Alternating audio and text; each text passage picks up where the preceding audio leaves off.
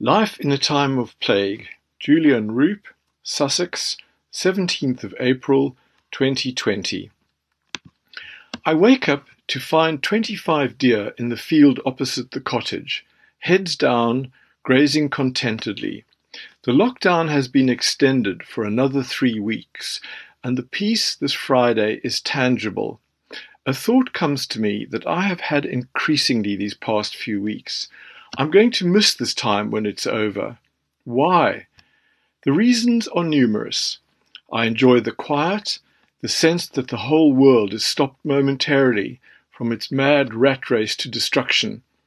I like the fact that, though my work has almost dried up, demands for payment from various bodies have also stopped, as few people are at work. This gear shift is good, and as the old saying goes, a change is as good as a holiday. There are so many fewer demands on my time, just cooking and walking the dog, not onerous tasks.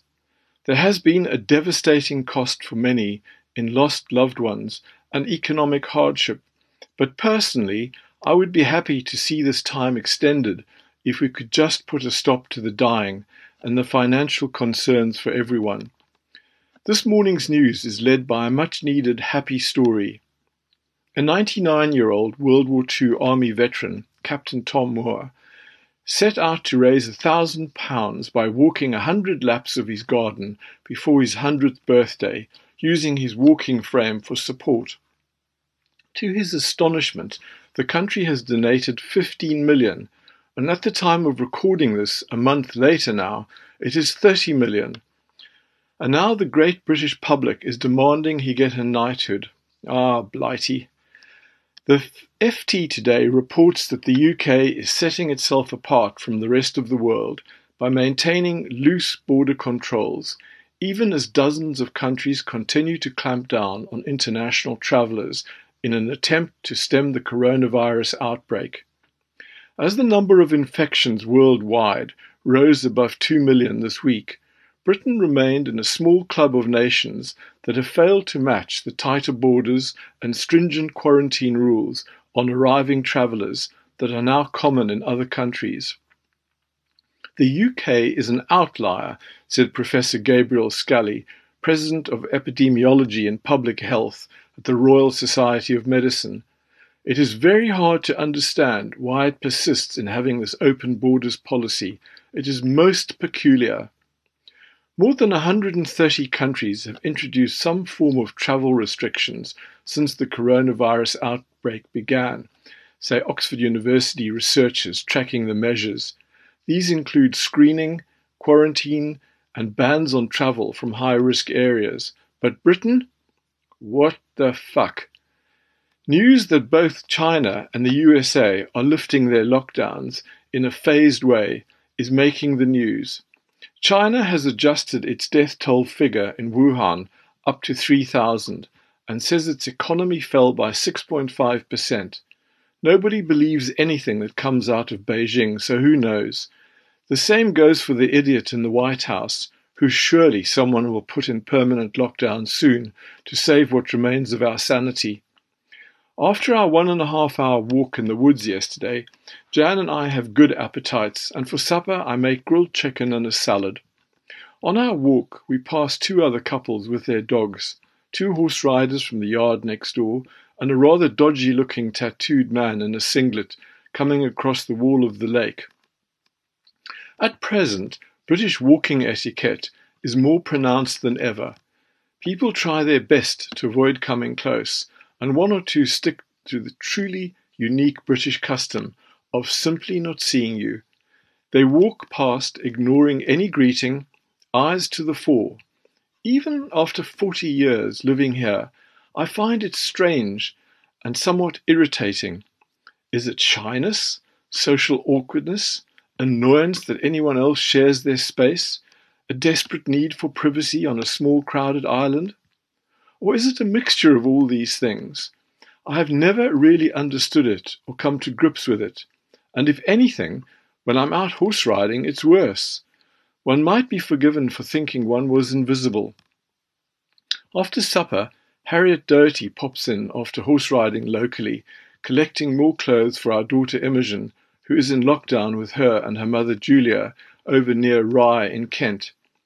Hattie hovers at the garden gate, while we stay by the cottage's storm porch. I have not seen her for a decade at least, not since she was around 18, and we catch up briefly. This is a girl we have watched grow up, as her mother is Imogen's godmother. Hattie looks so much like a younger version of her mother, who, like her, is an accomplished artist. I have no doubt that Hattie's work will make her name in time. My years at Bonham's and consultancy for other art auction houses and galleries has honed my eye a bit, and Harriet definitely has talent. She looks like a 1940s Land Army girl in her breeches and Winchester splashed with mud. She has a very old-fashioned English beauty, blonde and rose, and she radiates goodwill, intelligence and competence. We are sorry to see her go. When she leaves with the clothes and the food and wine Jan has added to her load, we watch a film on Sky, Carlito's Way, made in 1993 with Hollywood stars Al Pacino and Sean Penn. Pacino is a gangster who tries to go straight after leaving prison, but is sucked back into crime by everyone he knows, including Penn, his lawyer. The evening flies by. For Hollywood, it seems, crime does pay. During the day, I received a telephone call from a friend, Martin van der Zeeuw in Holland, and I speak to my brother in California. Martin tells me that the Dutch are pretty much going about their business as usual, despite lockdown and social distancing. He lives next door to the spectacular tulip fields of Keukenhof outside Amsterdam, which my mother said once was surely a foretaste of heaven after she visited them.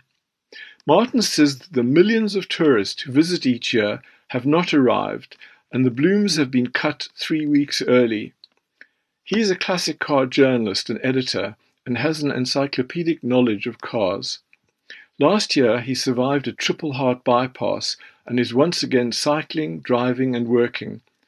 When I had my stents inserted, he was very kind and supportive, so we have a kind of survivors club, the third member being Titch, my brother-in-law in Bristol, who suffers from arrhythmia. At present, all three of us crocs are well, but God help us if we catch this virus. In Santa Barbara, my brother Herman and wife Terry are missing their grandson William, aged 3, whose language skills have blossomed in lockdown. Sadly, William believes that he is being punished by his parents by not being allowed to see his friends.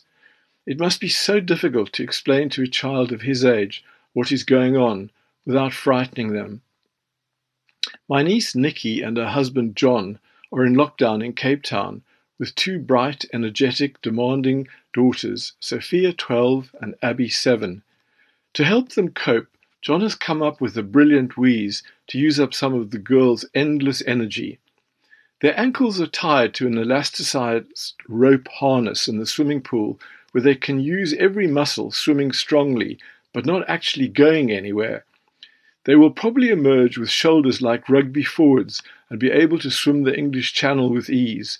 They also have a tent in the garden to give them a sense of camping and give them some distance from the adults. Lockdown with kids is not for sissies.